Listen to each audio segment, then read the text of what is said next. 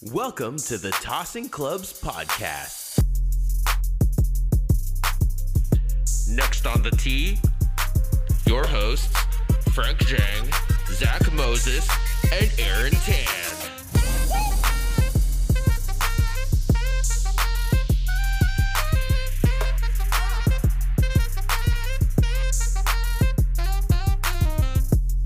Yo, what is up, everyone? Welcome to Tossing Clubs. This is another episode brought to you by Frank, Zach, and unfortunately not Aaron. He had work priorities, so sorry about that. But you know who did join us? Karsten Jurkschat. Karsten, I hope I did that right. Okay, decent. Let me know if not. Send it in the DMs. But it was absolutely such a pleasure talking to him. Really melding together golf with nature, with his background coming from Australia. Just a really chill guy to talk to, Zach. What do you think? Yeah, so chill. A surfer, now a golfer. Gumtree Golf and Nature Club is the company he started. And it was really cool hearing from someone that had such a different perspective on golf compared to so many other guests that we've had on the show. I feel like so many people, like you and I included at sometimes, we go out there on a golf course and we want to shoot our best score all the time, and that's like all we really care about. And sometimes we don't take a moment to step back and kind of just appreciate our surroundings and appreciate how beautiful some of the golf courses are that we've played. And Karsten's built an entire brand kind of around that perspective and that vibe, which is really, really cool. Yeah, and he's really a lot like us in a way, because he worked really hard in a big city. In his own words, he said he got burnt out and he decided to do something about it. And that's really cool to, hear about. Just it's sort of inspirational in a sense, right? Wouldn't you agree, Zach? Yeah, you got to support the other small golf entrepreneurs, and that would include us. And so it's always nice to bring someone on that has like a similar story and, a similar purpose, and that's doing something really cool out there in the golf world. Yeah, so we won't keep everyone waiting. And without further ado, here's our interview with Karsten Jurkschat. Hey, Karsten, welcome to the Tossing Clubs podcast. How's it going? Great. How you guys doing? Doing pretty well. How's golf out in New York right now? It seems like it's away from the winter, entering the spring. Like, are you golfing nowadays? Yeah, I mean, golf is happening for sure. Getting to the New York summertime golf scene, which is kind of a beast in itself, but it's getting busy, getting sunny, getting hot. But yeah, there's plenty of nice pockets and good golf to be had for sure. What part of New York are you situated at right now? So I'm in Williamsburg, Brooklyn, just over the bridge from downtown. And my studio is in Greenpoint, Brooklyn, just up the river. So got a little pocket here in the Brooklyn side of things where I have all my operations. Nice. Tell us what courses are out there that you frequent. Well, New York, I mean, it's its own personal style of golf, as I'm sure you guys kind of know.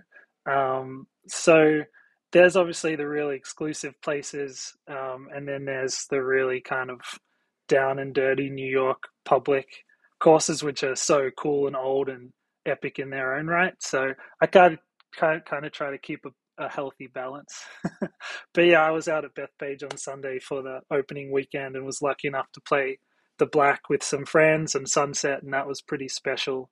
But I also love traveling upstate to play golf, upstate New York. As you guys might imagine, with Gumtree Golf and Nature Club, like those kind of environments up there are pretty suited to my vibe, and I personally like getting out and playing golf as far away from the crowds as possible. So a lot of special places up there, like Ines and a few other kind of like really rugged, beautiful spots. When we were out in New York last year to play Bethpage, we didn't realize how far like away from the city Bethpage was. And there's also, I guess, like multiple ways that people can actually get out there. Like we had a rental car and we drove out there, but I've heard of plenty of people just kind of hopping on the subway, bringing their clubs, making it out there. It's like Do you drive out there to Bethpage, or do you hop on a subway? How do you get out there? I'm lucky enough to have a car, so I drive. I drive my car out there. Yeah, but I'm not that hardcore to catch the train. Yeah, I've always thought it's been funny when I've seen photos of people just like bringing their clubs onto the subway, which is just such a strange thing. But I know it's like kind of part of playing golf in New York because there's like not a ton that's like in the heart of the city, and you kind of got to get out there to Yeah, find golf. But yeah, our one experience with golf up there was awesome. Bethpage is beautiful. Black kind of kicked our butt, but it was yeah a beautiful time. Yeah. Karsten, so you're from Australia, correct? correct. So how's the golf there? Did you play golf growing up over there, down under? So I didn't play a whole lot of golf. I just played, bits and pieces with my friends and in my teens and with my dad every now and again. But it's overall from what I remember golf growing up, it was way more chill than it is here in America. A little bit less exclusive, a little bit more just go down to the course and have a hit. So that was my experience growing up. I was never like a high school golfer or a college golfer or anything like that, just a hobby on the side for fun. It was only in New York during the pandemic where I really kind of fell in love again with the game, which I know is a super common narrative. And I'm sure you guys hear that a lot, but especially in New York City, there just isn't that many opportunities to get outside and do something in for 4 hours that makes you feel like you're not in New York City. And golf is just that thing, and it's phenomenal. But I recently went back to Australia for a couple of months to hang out with my family and do some stuff back at home, and I played a lot of golf. I hit some pretty special spots, so I made the most of it. Nice. Tried to make up for lost time. I must imagine there's probably a lot more green space out there in Australia than in New York, especially in New York City. But then tell us about how when you fell in love with it. That's around when you started Gumtree Golf and Nature Club, right? Yeah, tell us about that story. What may inspired you to start something like this? Yeah, so I started back up with golf maybe like 2.5 years ago. And Gumtree is only about 4 months old. So there was a bit of a gap there where I was just playing golf a lot and just, falling back in love with the game.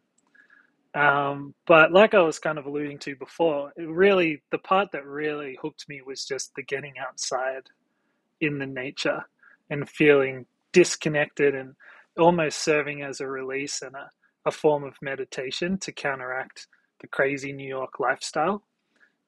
Obviously, like I was working in advertising as a creative director, running a couple of big accounts here in New York and working crazy hours and sneaking off to the golf course, even if it was just down to Queens and being in this little kind of parkland style course where when the trees are in, like you literally cannot see another building and you kind of forget you're in the city. That kind of helped me get through a lot of those kind of crazy weeks.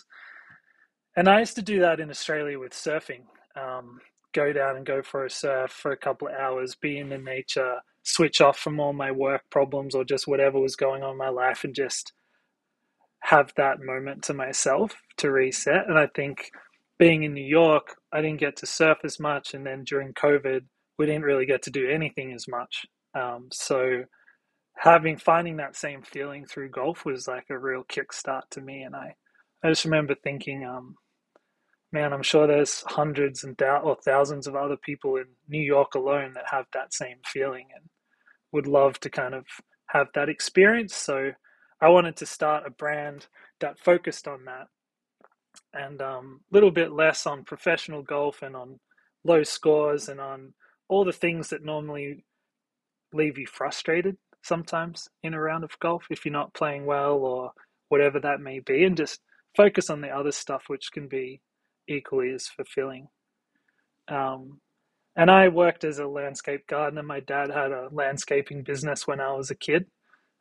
So I spent many years going to work with him on the weekends and on the side and working as a landscaper. So I have all this knowledge of plants and how everything like that works. And I kind of fell in love with that side of things. And then I also used to sew on the side when I was younger. We didn't have heaps of money growing up for like crazy clothes, and every time there was like a school formal or a dance or something like that, I would go with my friends to like the thrift store and buy cheap old suits and then tailor them into kind of like cool skinny leg sort of stuff that we were all into back then. So I kind of had those two worlds and those two skills in my past, and I just kind of thought that would be a perfect thing to put together for a golf brand, like a more sustainable, slow fashion, small batch, handmade stuff that focuses on the nature aspect of the game. Love it. Yeah, I think when I guess out playing golf, I think a lot of critics say golf courses they just take up too much water, right? But you know, in San Francisco, there's not that much green space. But one of the more recent, I guess, divisions is the Presidio. It's a golf club, and then there are people saying, "Oh, we could turn that into green space for the public."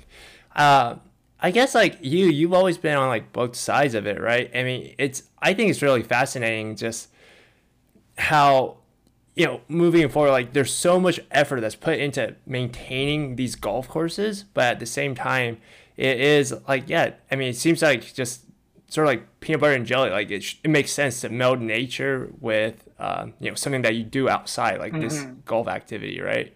Yeah, totally. I mean, I think that's always been like a tough juxtaposition for me too, but it feels like a shame to ignore. I think the more I can, or people like me, or more brands that maybe take this angle can educate or excite people about the nature angle of golf, perhaps the more effort will be put in from courses to take a more sustainable angle. I know that there's obviously courses that are doing it, and you know, even places like Bandon I know have like a really solid skew towards, you know, using the natural water and not displacing animals. And you know, it's definitely going, in my opinion, the new, even all the King Collins stuff like here up in NS in New York, and it's all going to this more rugged, less maintenance required, like let's more natural bodies of water that can sustain the environment and and not displace wildlife, and you know, natural water systems, organic pesticides,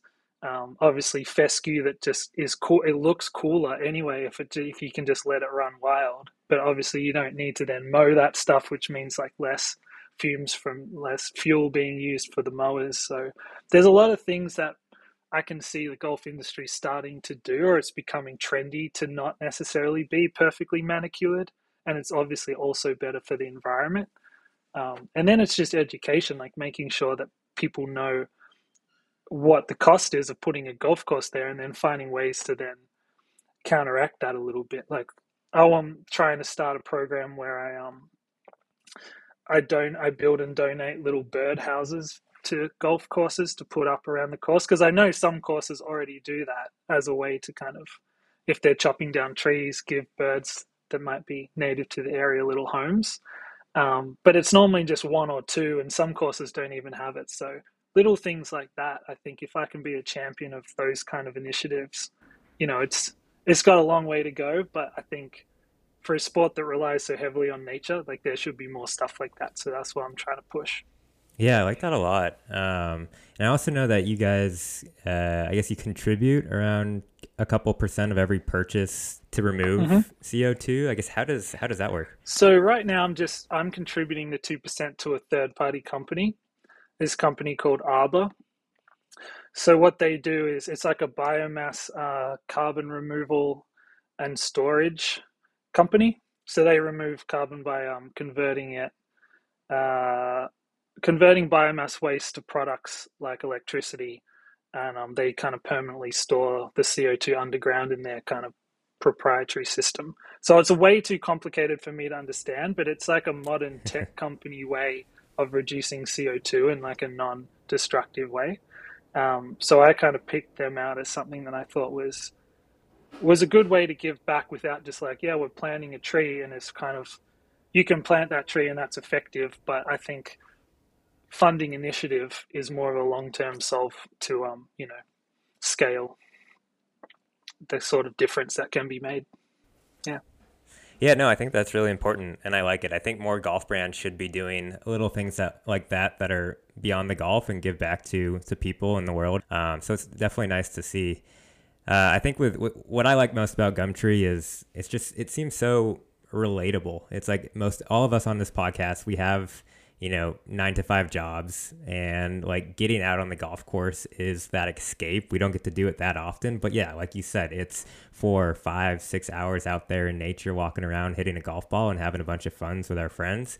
And I know one of the things that you guys do, at least on your Instagram, is a series called Just Out for a Walk. Are there any kind of moments, experiences, places that you've been that stand out to you that you could share? Yeah, I mean, there's plenty, and I mean, I love that series just because it forces me, or it forces hopefully now more people to stop and take a look around. I mean, I was not doing it too, and I think when I started to take these notes and just really take in the environments, it was a much more fulfilling experience. And like I said, like I could go out there and not play awesome, but I know it sounds corny, but I could see like a couple of crazy animals or, beautiful flowers, and it's just cool in a different way. So, I mean, personally for me, I was in Europe a year ago, and I played at a couple of really nice places. There was this one golf course in Tuscany,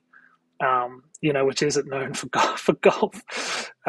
But there's this one beautiful course that's in this valley, in the hillside in Tuscany, and there's an old ruins of a castle that sits up on this hill that kind of overlooks the whole course, and it's quite not spooky, but it's quite a uh, it has quite an effect on the place. Like from every single hole, you can see it, and then the fairways have literal, green olive trees lining the fairways, and all these beautiful little kind of wildflowers and animals. So that one was special. Um, and then I got to play golf in Austria, um, at this golf course. I think it was called the Real Dolomites Golf Club. And yeah, it was really cold, but it was, I think I have a photo of it on my Instagram. It's literally you're teeing off on a par four, and there's the flag, and then there's literally just snow capped, rocky mountains in the distance. So that was pretty special. Plus, I couldn't speak German. I mean, or Austrian German. So all these three, I was just passing through. So I paired up for 9 holes with these Austrian guys, and they were yelling stuff out. I think it was good stuff. The tone sounded positive after I hit a ball. But yeah, just fun. Like that was pretty special. And there's like some big kind of hawks and you know, wildlife that you would imagine would be in the Austrian mountains, which is pretty insane too. So that's a highlight for sure. Yeah, I think when playing golf, like different people are looking for different things. For me, it's shoot a personal best. For other people, it's just hang out with your friends. Yeah. I took my wife out to play, and she's there for the nature. She's there to like see the foxes running around and look at the nice sights and scenes. And having said that, what are like some courses that's like on your bucket list, right? It might, because I feel like a lot of people, it's pretty standard. Like I'm looking to play Augusta or Olympic Club, et cetera, et cetera. But I feel like I don't know, you might have some interesting perspectives on that. Yeah, so that's interesting. I mean, my take on it is, and I think again, I think this is from my kind of surfing upbringing in Australia. We used to always travel for hours and search down all these little dirt roads to try to find breaks with nobody around. Like we wouldn't obviously go, like grew up down near Bells Beach and some famous spots in Australia, but it's like you don't want to go there because there's 1,000 people every day. So I think I kind of have a similar approach to golf. Like I'm not really, I mean, I would play there if somebody wants to take me to Pebble Beach. Like I'll come and play, but like it's certainly not, I'm not going to lose sleep if I don't play, and it's not on my list. And to answer your question, I don't necessarily have a massive list of bucket list courses in that way because I like all my favorite memories, like the two that I mentioned to you, they weren't planned. I was in those areas for something else, and I always just see what golf is around, and they've been my by far and away the most special rounds of my life. So I kind of think that's like such an interesting approach to golf too. Um, even when I was in Australia over summer and I went to Tasmania to play Barnbougle, and it was fantastic. But on the way there, I passed this little town on the east coast of Tasmania, and it just had a little 9-hole course that was on this prime piece of land, like a little peninsula. The town probably only had a couple of hundred people, and they just maintained this little 9-hole course itself. But every single hole was along the water, and the view was like across the bay onto a national park, like phenomenal oceanside Pebble Beach style course. Just a 9-hole course you could play for $19 in the middle of nowhere, Tasmania. So to me, that was just as special as Barnbougle in a different way, even though Barnbougle is a top 10 bucket list course for a lot of people, and it was for me too. But I think I like that side of golf, the adventure and the unexpected stuff. Yeah, I appreciate that perspective. I feel like a lot of people, and I sometimes fall into this trap too. You kind of like you see the top 100 list from Golf Digest, right? And people kind of become collectors. They're like, I just want to play every single course on that list. And like, there's so much more to golf. It's not just a checklist. It is getting out there and just observing other things. There's more than just hitting a ball. So yeah, I think that's really cool. Could you talk a little bit about maybe some of the products that you've released or anything that you have down the pipeline, any plans for events, anything like that? Yeah, sure. So right now I've got a range of mostly accessories that I've been making here in New York myself. So they're super limited batch little essentials pouches for your tees and your wallet and phone when you're on the course. Duffel bag for kind of like, more of like a cart bag / club kind of bag, shoe bags. I've got a range of other things like tees and a little just out for a walk golf book, some sweaters. But my goal is to obviously scale and have more apparel. But I'm quite against kind of the fast fashion golf side of things on the apparel side. Obviously, from a sustainable point of view, and just from like there's already so much of it. I think we've hit kind of peak polyester in the golf world. So I'm trying to find a way to grow the brand but keep the heart of what I stand for intact. So I'm just trying to take it slow, and my goal is to kind of find a partner and a supplier in the United States that can continue the upcycle recycled thing with me, and takes old pieces of fabric or old blankets or old whatever it may be, and upcycle them and give them a new life into some golf clothing, and kind of partner with me in that way rather than outsourcing to a overseas supplier that kind of churns them out. So I'm in the process of figuring that out. I've got a collaboration coming out with Four Wind Golf, the head covers from Maine. So we found an old farm tent from the 60s at a property up in Vermont that we're turning into head covers, which is pretty special. So everyone will be 100% unique. They've got really cool things it's like an old wax canvas tent. So it's got all the brass grommets, it's got little bits and pieces of rope, and that'll be pretty cool. So that's kind of the vibe that I want to then expand onto other parts of the brand. Up until this point, have you been just making everything yourself? Like, I know you mentioned you sew. Yeah. Dang. Yeah, totally. Pretty much. I mean, pretty much. The hats, obviously, like I buy the blanks and then adjust them from there. But all the physical things, like the bags and all that stuff, like, yeah, I source the material here in New York in the garment district in Manhattan, and then I make it all in my studio. So that's why it's like a kind of 10 things and then they're gone, and then I just kind of wait until I have another idea or I find another piece of fabric like that camellia pattern pouch that I did around the Masters. I just found that fabric that week up in the garment district, and I was like, I mean, that's perfect. Yeah. Perfect for my brand and perfect timing for the Masters. So I just made 10 and yeah, they went super fast. So we'll see what's next, but I'm just kind of playing it by ear, seeing what happens. Yeah, it's quite the entrepreneurial story, just doing everything yourself, making everything at home or in your studio. I think you also mentioned, and maybe it was in like an Instagram post or something, that you kind of left like your job in advertising, and are you kind of focusing on this like full time now?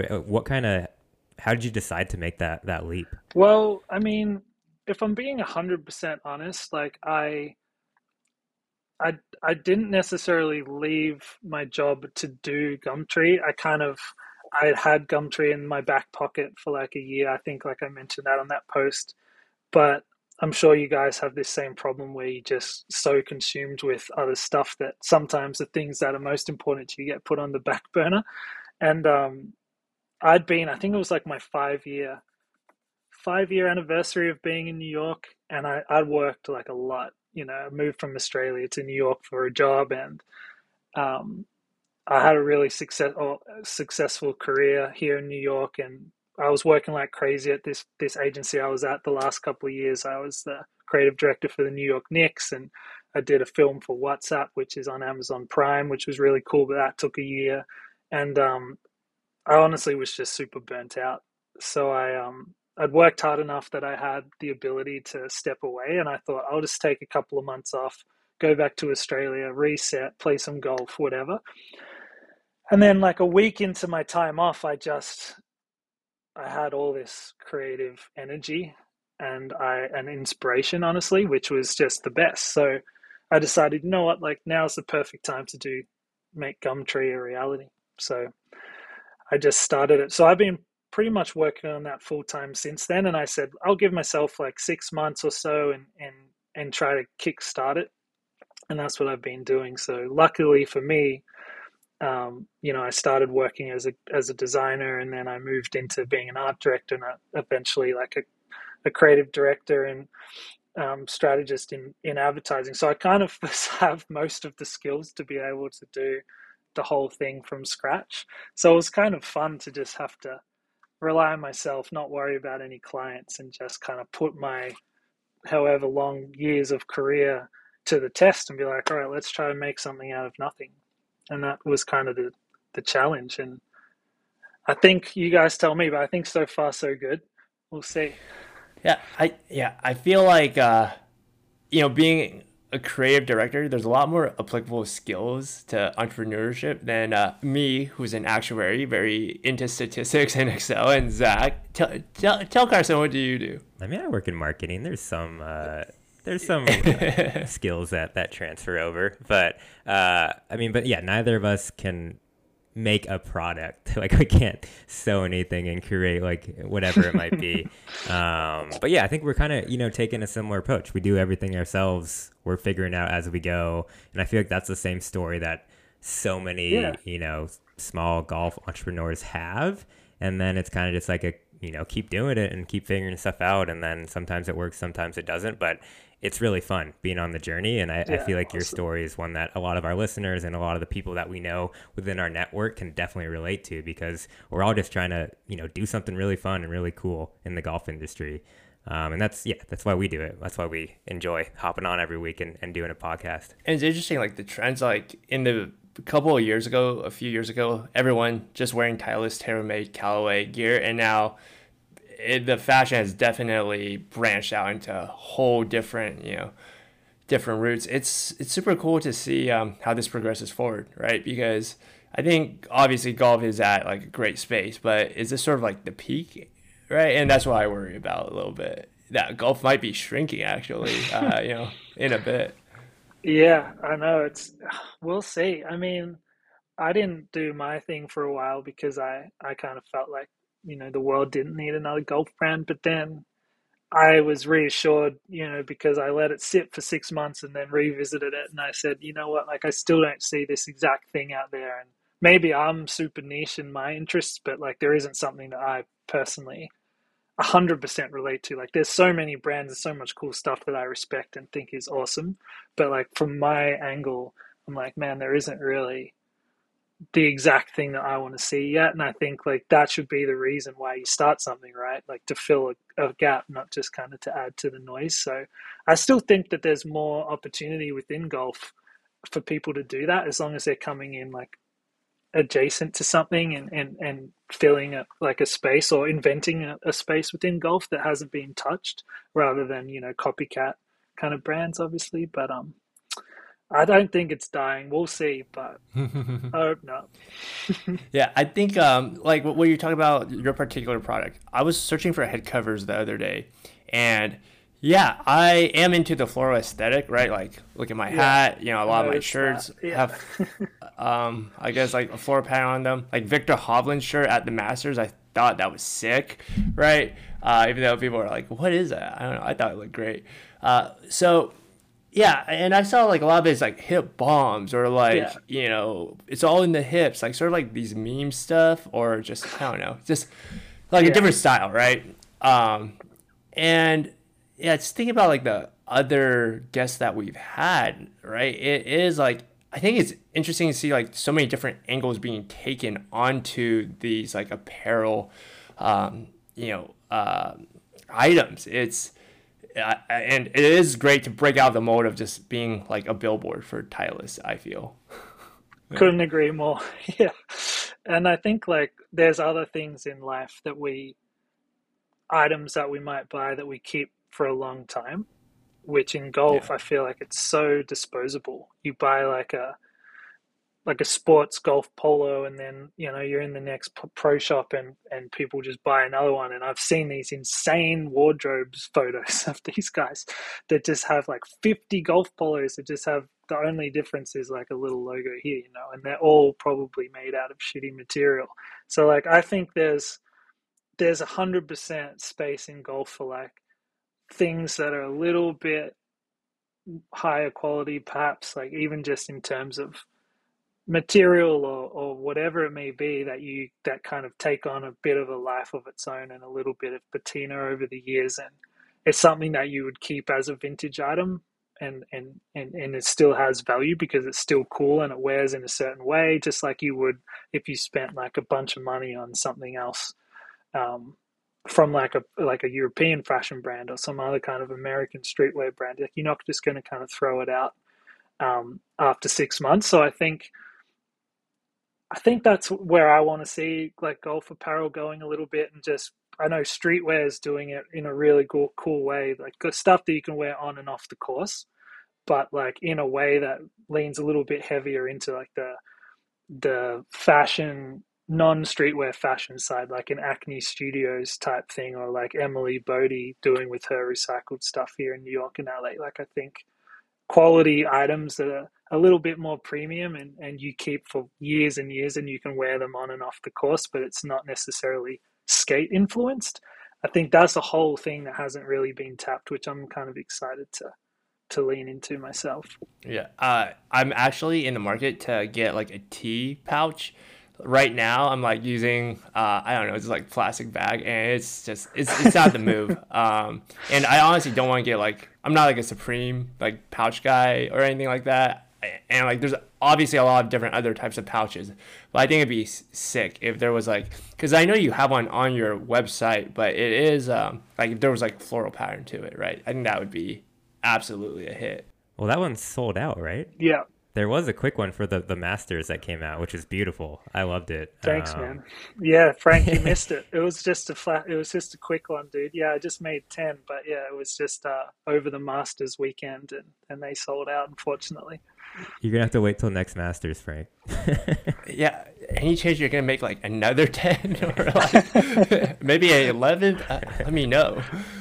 All right, I'll let you know. Let me see if I can go back and try to find the fabric again. Oh man. Well, I've got like a new question that we haven't asked too many guests, but I'm kind of just curious, and I feel like you're a good person to maybe start on. How would you describe like your ideal day on the golf course? Like what course, what time, who are you bringing, what are you eating? Kind of just like go through an ideal day out on the golf course. Well, okay. Well, I mean, I I really there's this golf course down back in Australia, that I really love, which could be on the list. But I think I've got to say, like, I'm a sucker for, and I know this is pretty antisocial. Like, I love playing golf with friends, but I love playing, like, doing a really early morning, even just 9 holes by myself. You know what I mean? Like first tee time, or just rolling up, because I think that's another reason why I'm not necessarily insanely in love with some of those more popular courses, because I don't have the best round of golf when people are waiting for me to hit every time and I can feel all these people. So I would say, like, I'm a massive fan of Innes upstate New York, the King Collins little 9-hole course. So I would say, like, a first tee time, grab a coffee from the little barn pro shop, walk out onto the course with that, and just literally first light walk around. And I would say, like, a summer's day, but it's kind of cold in the morning. So it's still got that kind of mist to it. And it's just me. I just love being on the course and looking in every direction, not seeing a single other person. Sometimes it's just a pretty special feeling. So yeah, I'd say that. I like that a lot. I wish I was a morning person so I could try that. I feel like the idea of ever making the first tee time out on a golf course seems so impossible to me, but I'm sure it's such an incredible like time It's to be so there. good. If I come over to the West Coast, we got to do it. I'll drag you out there. Yeah. I think it's just a byproduct again. Like, there's so much crossover, even though it's not super obvious. Like, to me, there's so much crossover between surfing and golf, because that's kind of like how I lived in Australia all the way until I moved. Like, you would just get up at like 6 o'clock or 6:30, go down, have a paddle for a couple of hours, start your day, come back, have breakfast, go to work. So, I mean, my dad, he just turned 70 years old and he still does that. So when I went back to Australia, he was up at 6:30 every day, like packing the car with the boards. Sick. So I just took that same mentality to golf, and I feel like it's driven me to kind of have these special moments where no one's around, or hit some of these courses that are a bit off the beaten track, and I think that's cool. Love that. Yeah, That's Zach, really cool. definitely not the morning guy. Sort of surprised because he actually is the guy who, out of all three of us, started golf the earliest. So as like, a 10-year-old, and then we try to go out, plan a golf trip, book a tee time to Gamble Sands in Washington. And remember, it was like, oh, you know what would be sick if we played 2 rounds in one day, right? So we could like start at 7, get lunch, play a game. It's like, dude, 7's like too early. Like, it's gonna be freezing cold. And I was just so surprised, man. I'm a big time sunset golfer, like twilight rates. I mean, my first time I played was growing up in high school, right? So high school, you'd play after school. So I was so used to playing in the afternoon. And then I had no money as a kid, right? So it was always cheapest to go right an hour, 2 hours before the sun went down. So I just got so used to that. And now as an adult, it's like the tee times you're trying to get to are, those 7, 8 a.m.s on like a Saturday morning, and to get through golf in the morning, and then you still have a day ahead of you. And it's tough. It's tough for me. I just haven't quite fully adapted, but I need to, because it's a big part of like great golf is golf in the morning. The early tee times is incredible because it's just, it's not as many people there, right? It's not as backed up, and then you have the whole day after you. Yeah, so Karsten, if you're ever over here, tee times are hard to get here in the Bay, as I'm sure it's just as hard in New York, but we'll try our best to get something early for you and for Zach. Nice. Yeah, that would be fun. Speaking of that, Karsten, have you ever visited the West Coast? Yeah, I have.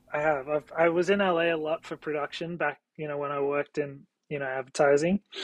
And I did actually like a massive road trip down California.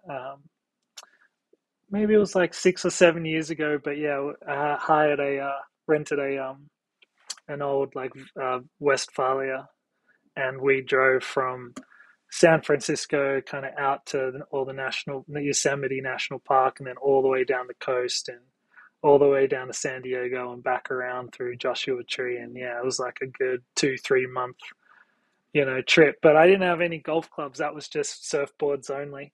But I love it out there. I just haven't got back as much as I'd liked over the years, only really for work. But yeah, plenty of golf to play. I just got to get there. Exactly. When you said, I mean, we don't necessarily need to play Pebble Beach, obviously, but Zach actually grew up in Monterey, and so he knows a lot of great courses that are obviously not as famous, but still like top quality too. Yeah, lots of beautiful courses out on the West Coast, but also a ton on the East Coast, and that's an area that we haven't experienced a ton with. And yeah, if we're out there again in New York, we'll definitely hit you up, and would love to try some more tracks out there. Yeah, let's do it. There's heaps. Yeah, I'm heading up to Maine next month for a little 2-week road trip, so I'm really excited to hit some of those courses. I heard about a little 9-hole course that's you got to catch a boat from Portland, Maine, and it's on its own little island, and it's just a little 9-hole course, and that's all that's on the island. So I'm really keen to hit that place. I know those kind of places just get me like so hyped. I think Maine will have heaps of them, you know, especially inland in the woods and stuff. Like there's got to be some pretty magical little spots. Yeah, I must imagine those courses. It is just separated from like the concrete and the noise. And man, I haven't been to Maine, but that's one of those states that's like on my list to go see and visit. And yeah, dude, it's always cool like hearing about these courses because I didn't know that there's a course up there that you have to take a little boat to get to. That's I have to check that out too. I was about to go there, like we were about planning a trip to visit the national park up there, but I might have to squeeze that in too. You know, you can always squeeze it in. It's only 9 holes. It's on the way. Yeah. I'll send it to you. Yeah, please do. Thank you so much, Karsten. Thank you for your time. Yeah, this has been great. Thanks, fellas. Yeah, it was fun. Thanks for chatting to me.